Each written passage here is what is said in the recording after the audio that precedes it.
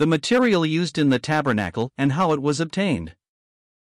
When God told Moses about the making of the tabernacle and showed him the pattern of it, he would at once see what a great amount of gold, silver, brass, etc., would be required. How is it all to be gotten? It would never occur to him to consult with Aaron as to the practicability of training some of their best singers and holding sacred concerts, charging half a shekel admission. No, that would not do, for God had said, "Let them make me a sanctuary, that I may dwell among them." Only those whom he has redeemed can furnish the material for the tabernacle. Before God will accept anything from man, man must first accept God's great gift, his Son. Nor could we think of Moses suggesting to Aaron that each man should be taxed according to his ability to give. That would be just as repugnant to God as raising money by entertaining the heathen of the land through which they passed, to get the necessary gold and silver. No, God did not say, "Command them that they make, etc., but, "Let them make, etc." Before this, and ere God had said anything about the tabernacle, as they stood by the shores of the Red Sea, and saw the great salvation God had wrought, and his judgment on their enemies, they sang his praises and vowed they would prepare him an habitation, Exodus 15 verse 2. Now they are just longing to be at it, and God says, "Let them make me a sanctuary." Just as God will not have the contributions of the people of the land go into the tabernacle, neither will he have aught that is exacted in a legal way from his own. The tabernacle is to furnish a bright picture of the grace which says, "I beseech you therefore, brethren, by the mercies of God, that ye present your bodies a living sacrifice, holy, acceptable unto God, which is your reasonable service," Romans 12 verse 1. Surely the methods for obtaining means to carry on the work of building God's spiritual house now cannot be a matter of indifference to God, who is so particular about the making of what was just a type. It is not his mind that the unsaved should be asked for a penny. Nor is it his mind that his own should be taxed, or give grudgingly. In reading those passages we have had, especially chap. 35, you have noticed how often the words, "willing heart," and "willing offering" occurs. It was the heart which determined the value of the offering to God, not its intrinsic worth. The board of shittim wood from the poor man, or the ram's skin from the poor woman, had the same acceptance from God as the wedge of gold from the man of wealth. We have a fine illustration of this in Luke 21 verses 1 to 4.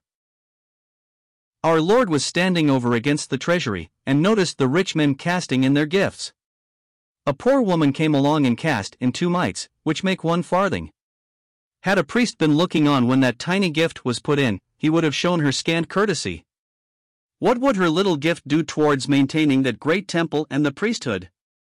But he who was able to weigh the motives which prompted that gift, tells us what he thought of it. "This poor widow hath cast in more than they all. The rich had lots more behind, but she cast in all the living that she had." She could have given 1 of the mites, but as she thought of the goodness of God to her, she felt constrained to give all. It was the heart that made the gift large. If there be first a willing mind, it is accepted according to that a man hath, and not according to that he hath not, 2 Corinthians 8 verse 12. And at the judgment seat of Christ only what is given, as if it were seen and known to God alone, will bring reward.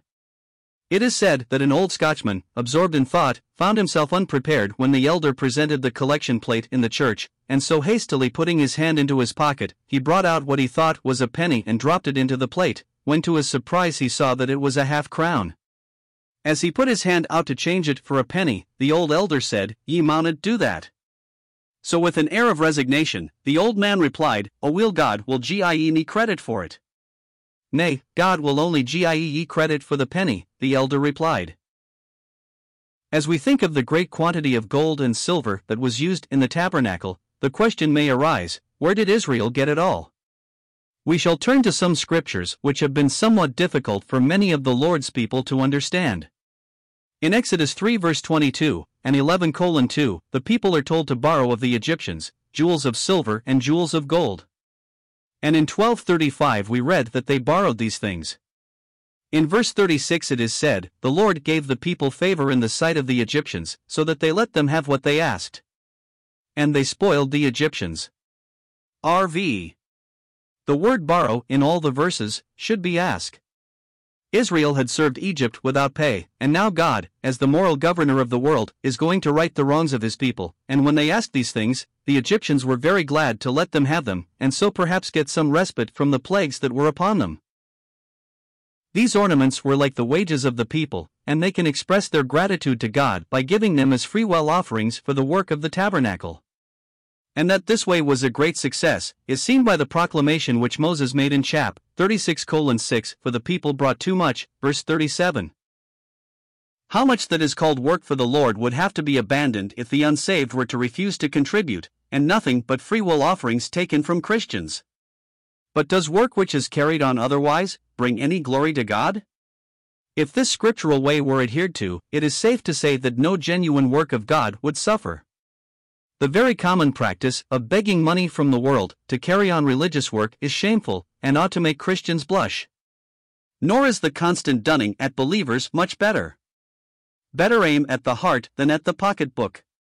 When the heart is right, practical fellowship with God, in His work, will be a pleasure. A very old Christian was once asked how she managed to get to the meetings so often, seeing that she had so far to come. Her reply was, "My hurt gangs first and my feet follow."